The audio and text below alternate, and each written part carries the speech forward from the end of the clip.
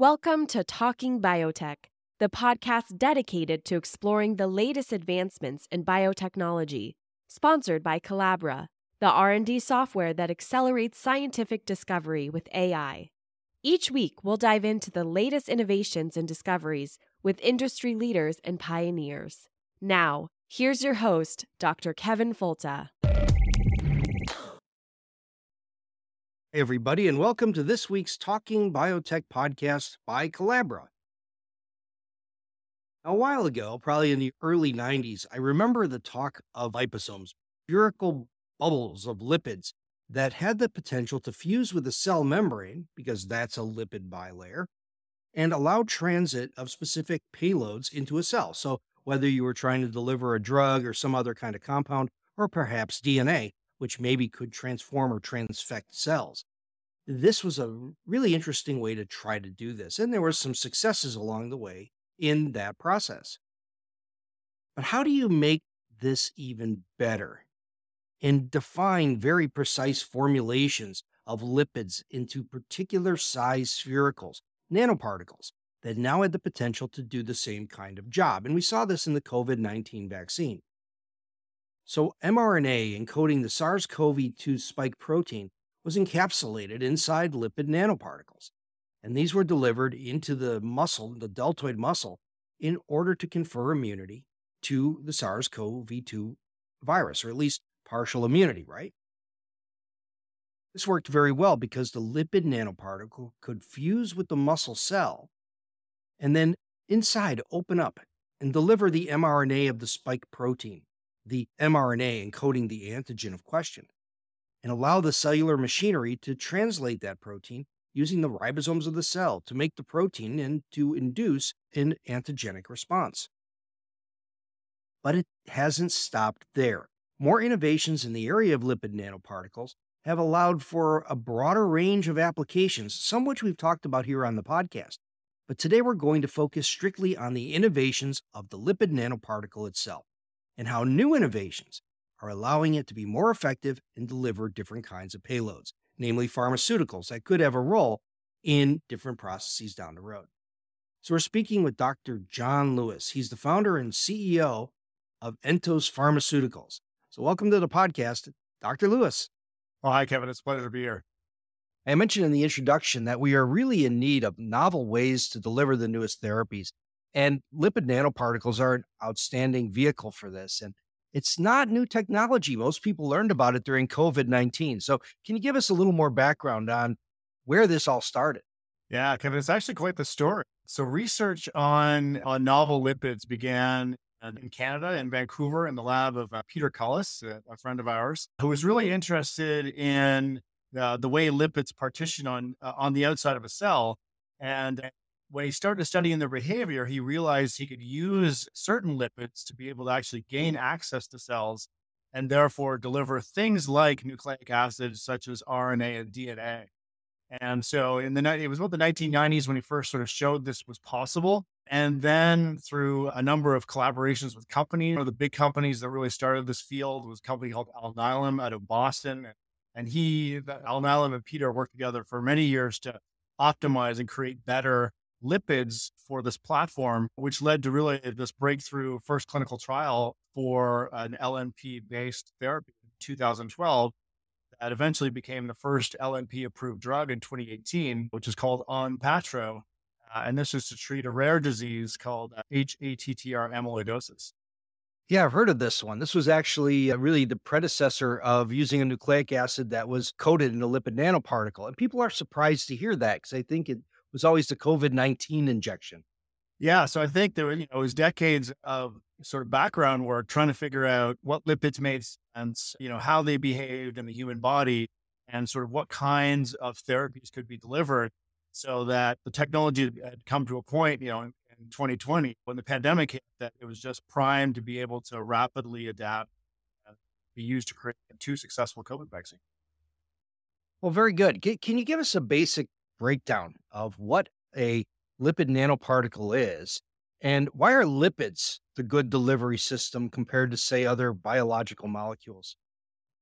Yeah, that's a great question. So obviously, we have billions of cells in our body. We've evolved over millions of years to reject or to avoid having foreign agents inject their genetic material in our cells. So really, there are a lot of defense mechanisms, and so there are only really a couple of very good ways to deliver DNA or RNA into cells for a therapy.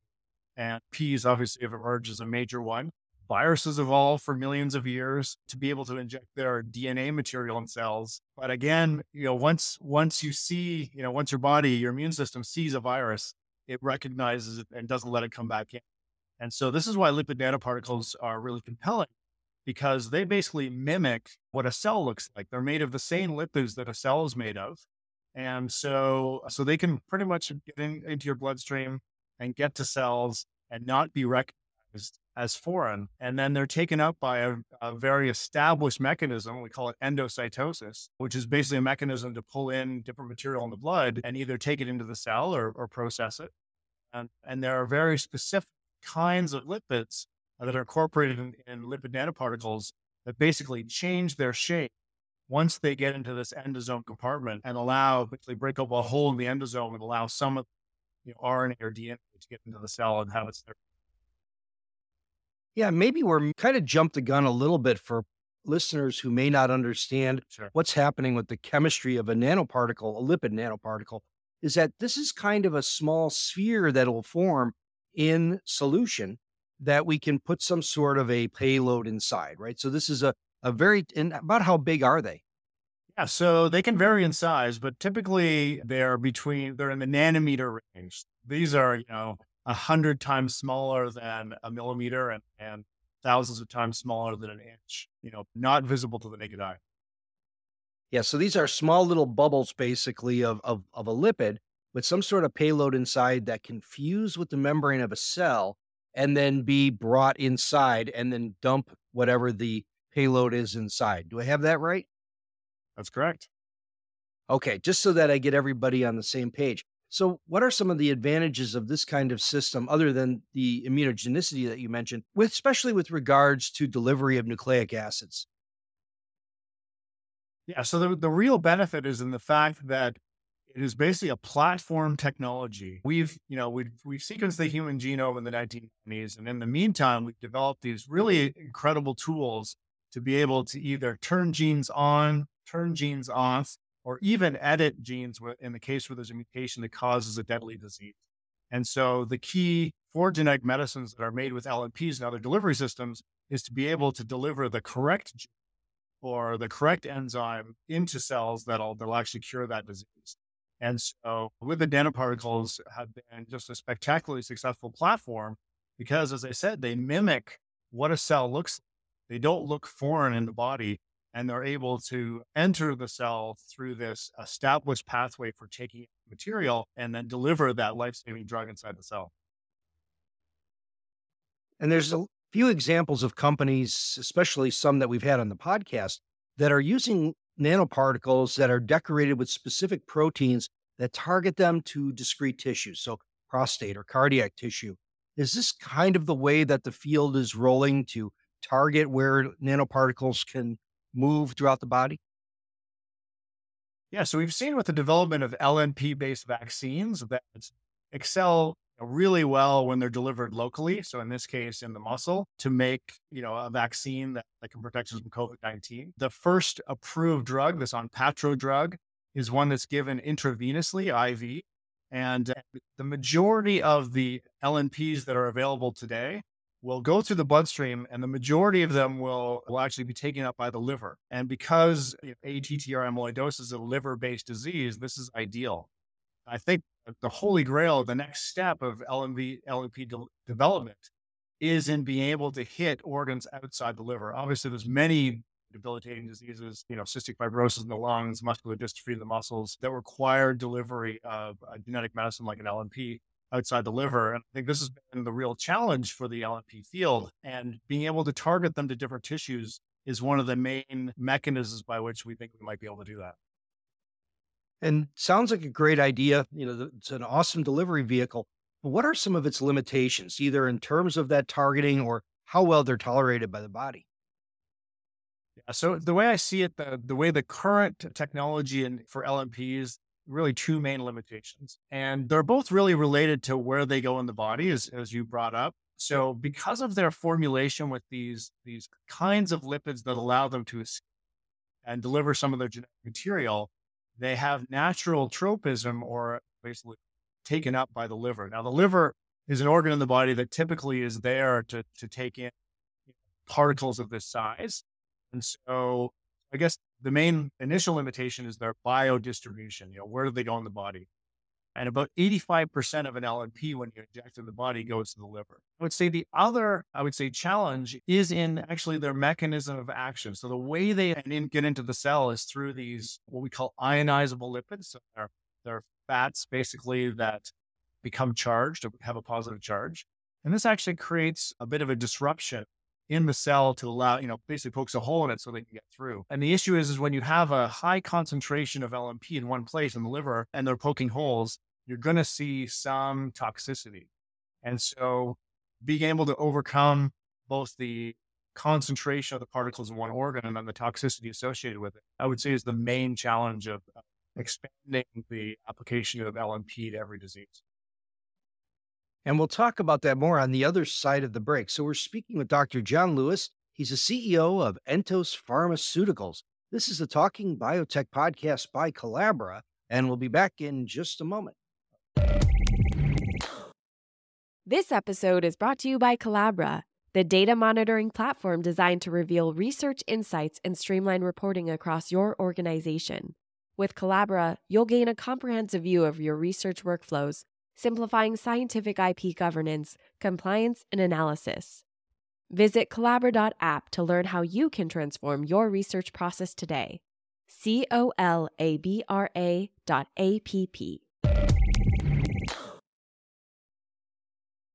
And now we're back on the Talking Biotech podcast by Colabra. And we're speaking with Dr. John Lewis. He's the CEO of Entos Pharmaceuticals, and we're talking about modern innovations of reinventing the nanoparticle, the lipid nanoparticle, so that it can serve more different diseases.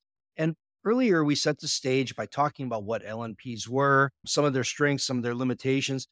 And if you wanted to go back to the drawing board and really tweak this system, what could be done? Yeah, that's a great question. I think, if we look at the platforms available, so LNP is one of them. And the huge strength of LNP is that it can be rapidly adapted.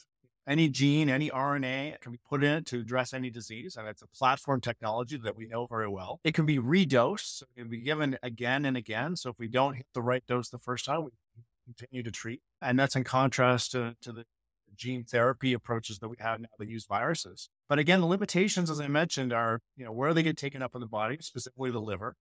And then there's toxicity issues when you give a high enough dose to treat some of these diseases we want. So I think the ideal delivery system would use an alternate mechanism of getting into cells. And I say this because viruses have evolved over millions of years to be able to do an amazing job of being able to get into cells and deliver their genetic material, and except they can't be redosed. And LNP do a great job of avoiding the immune system, but have these toxicity issues. So I think the best case scenario is a particle that combines the best aspects, both viral and non-viral approaches, to be able to go everywhere in the body, but yet also to be dosed multiple times. Okay, that's pretty good stuff. So why do viral fusion proteins help this process?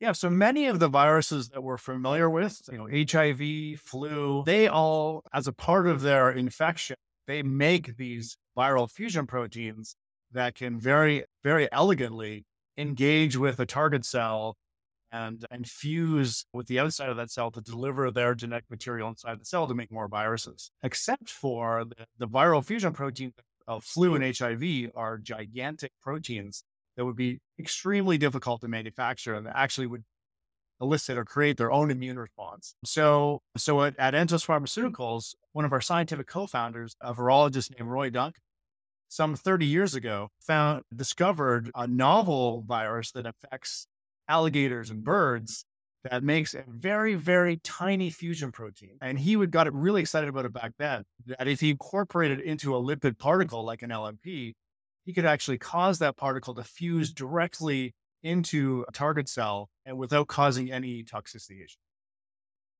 And when you say a target cell, is that really saying a cell that it covers or contains some sort of a ligand that can fuse with that specific LNP signature from the viral domain? Yeah, that's a great question. So many of the viruses like HIV and flu, they do have a specific protein on the surface, a target that they stick to. What's really interesting about these fusion proteins that Dr. Duncan discovered is that they use a purely mechanistic biophysical approach to fuse with cells. So if you have this protein embedded into a lipid nanoparticle, all they have to do is get close to any cell in the body, and they'll catalyze a fusion reaction whereby the lipid nanoparticle fuses with the target cell.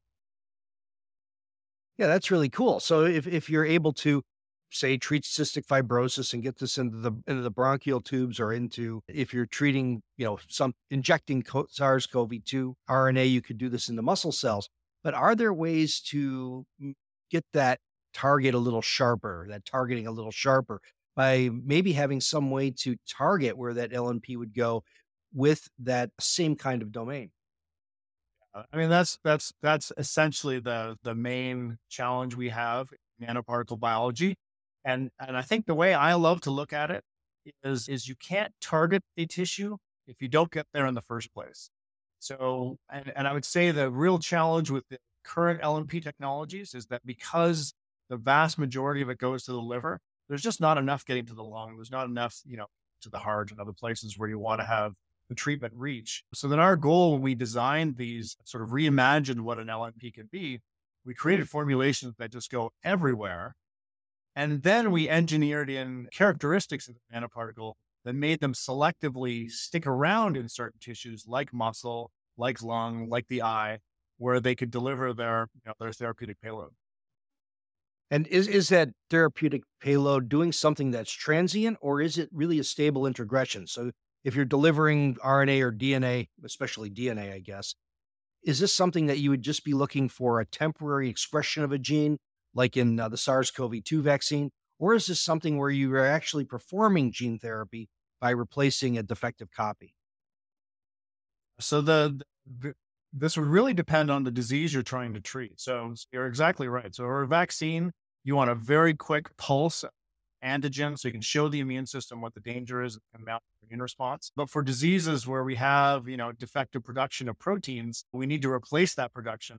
We want to deliver something that can express for very long periods of time, ideally the entire life of the patient. And so with our proteolipid vehicle platform, we're able to interchangeably sort of package and deliver either RNA or DNA. So there may be situations where you just want to make therapeutic for a couple of weeks, and RNA would make a lot of sense for that. But there may be situations where you want long durability, expressed for years or even tens of years. In this case, a stable DNA cargo would make a lot more sense. Is there any evidence that shows that this can be a really long-term delivery vehicle, like, can actually induce those decades-long deliveries? Yeah, so Antos hasn't been around long enough to do the decades experiments, but we certainly do have some very promising data preclinically in a number of different animal models showing that when we deliver DNA systemically, we're able to see expression well out over a year. And so this is, similar expression, I would say levels comparable to the current approved gene therapies, except now in a delivery system that's easy to manufacture, can be redosed, can be used to package a wide variety of different cargoes, including editing cargoes.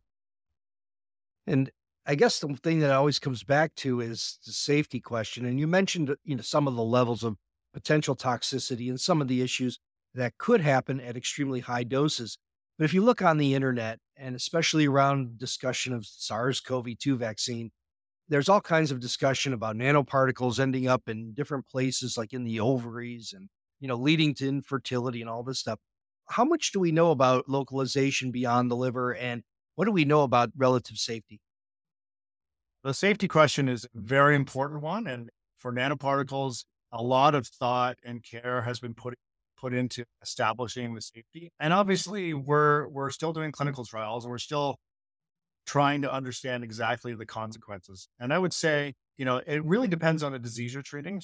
So obviously with the vaccine, safety is really critical because you're treating a healthy population and it's a preventative measure. Obviously that sort of risk benefit equation is different in a cancer patient, is different in a child dying of a rare disease. So I think as we better understand the implications of lipid nanoparticles and lipid-based particles, we'll be able to, make those decisions. For our platform, again, since we're using a different mechanism of action than the LNP, we've been able to sort of completely change the lipid composition of the formulation. So we're primarily using lipids that are already present in the human body. So delivering more of those lipids has no consequence.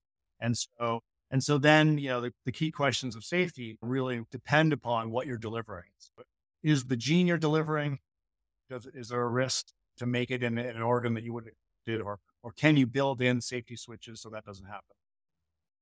And I guess that really leads into my next question, because you're basically making the vehicle to do the delivery of a drug that would be approved or be tested in clinical trials. So how does that work from a regulatory standpoint? Do you have a separate regulatory loop for the nanoparticle delivered version of a drug, or is it the nanoparticles themselves? How does that work? Yeah, that's a great question. And it is really two separate questions in that the delivery vehicle, for the most part, will be identical, if not very similar between different medicines. And the cargo will be substantially different between medicines. And I think our goal as a company is to get, enough exposure, enough information on the safety of the delivery system so that we can then go to the regulators and then plug and play different cargoes for different diseases. Because I think the real exciting promise of genetic medicine is that with the safe, effective, redosable cargo that can go anywhere in the body, there's really no disease out of our reach. And it's just a matter of our creativity and coming up with cargoes to cure those diseases. And have these revised lipid nanoparticles with the viral protein fusion, are those currently being used, or what's the approximate timeline to approval?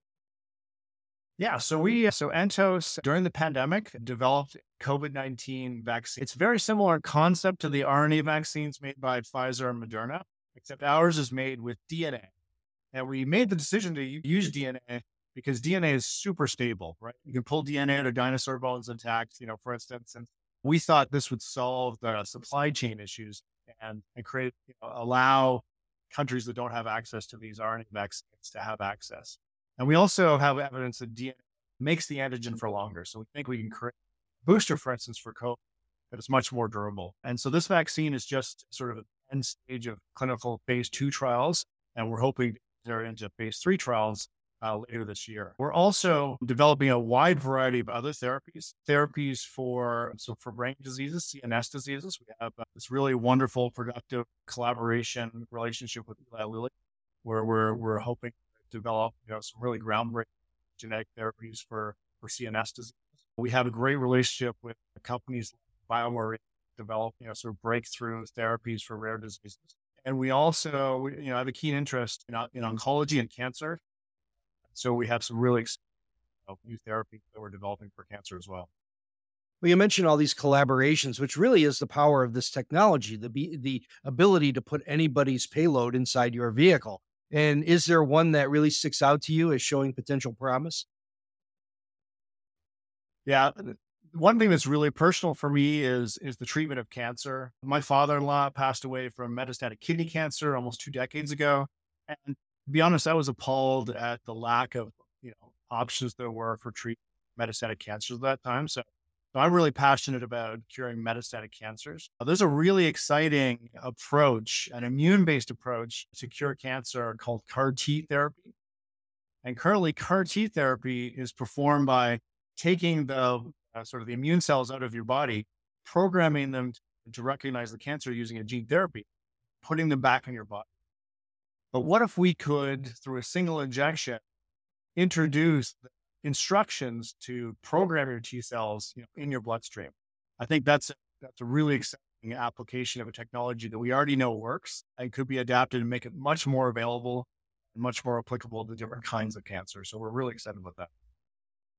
And that's something I didn't know about because CAR T cell therapy, we talk about it frequently on the podcast, but it always has that limitation of someone has to do this very expensive and challenging engineering step of T cells. And so now, if you can get lipid nanoparticles to find the T cells and deliver a payload, now you're automatically programming them inside the body, which takes out that really tricky step. Absolutely. We think it would potential game changer in the future. Now, that's really exciting. So, what is the timeline for approval of these kinds of technologies? Yeah, so it's always a little longer than you'd hope, but it will come. I think for us, a huge clinical proof of concept was our COVID vaccine. We know it's safe in people. As a company, we've learned a lot about how to manufacture the platform safely to scale it at commercial scale. I think again, our goal is to adapt this to become a plug and play platform. So one day we can have a cancer program, one day we can have an infectious disease program, another day a rare disease program. And so we have about 5 programs internally that we're bringing forward to phase 1 studies, and we expect in the next 2 to 3 years to start multiple clinical programs, obviously starting at phase 1, but hopefully rapidly through to approval. If people want to learn more about Entos Pharmaceuticals, where would they look online or possibly on social media? Sure. Yeah, absolutely. Well, I guess the best place to look is our website, www.entospharma.com. And we're also on LinkedIn, Twitter, and Facebook.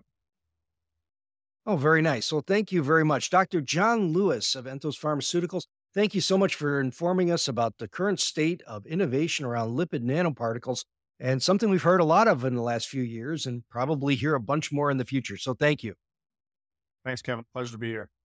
And thank you for listening to this week's episode of Talking Biotech. Again, one that gives us another ray of hope of new therapies that can be delivered via novel strategy. We've talked a lot about viral delivery. We've talked about lipid nanoparticle delivery now. And these types of therapies can be further honed to treat these rare problems or maybe more common ones. But this is really exciting technology that's coming to us fast and furious. So thank you very much to our guest. So thank you very much for listening to the Talking Biotech podcast, and we'll talk to you again next week. You've been listening to Talking Biotech, sponsored by Collabra, the platform that bridges the gap between siloed research tools. With Collabra's electronic lab notebook, scientists can work together in real time, sharing data and insights with ease. Revolutionize your research collaboration. Sign up for a demo today at collabra.app.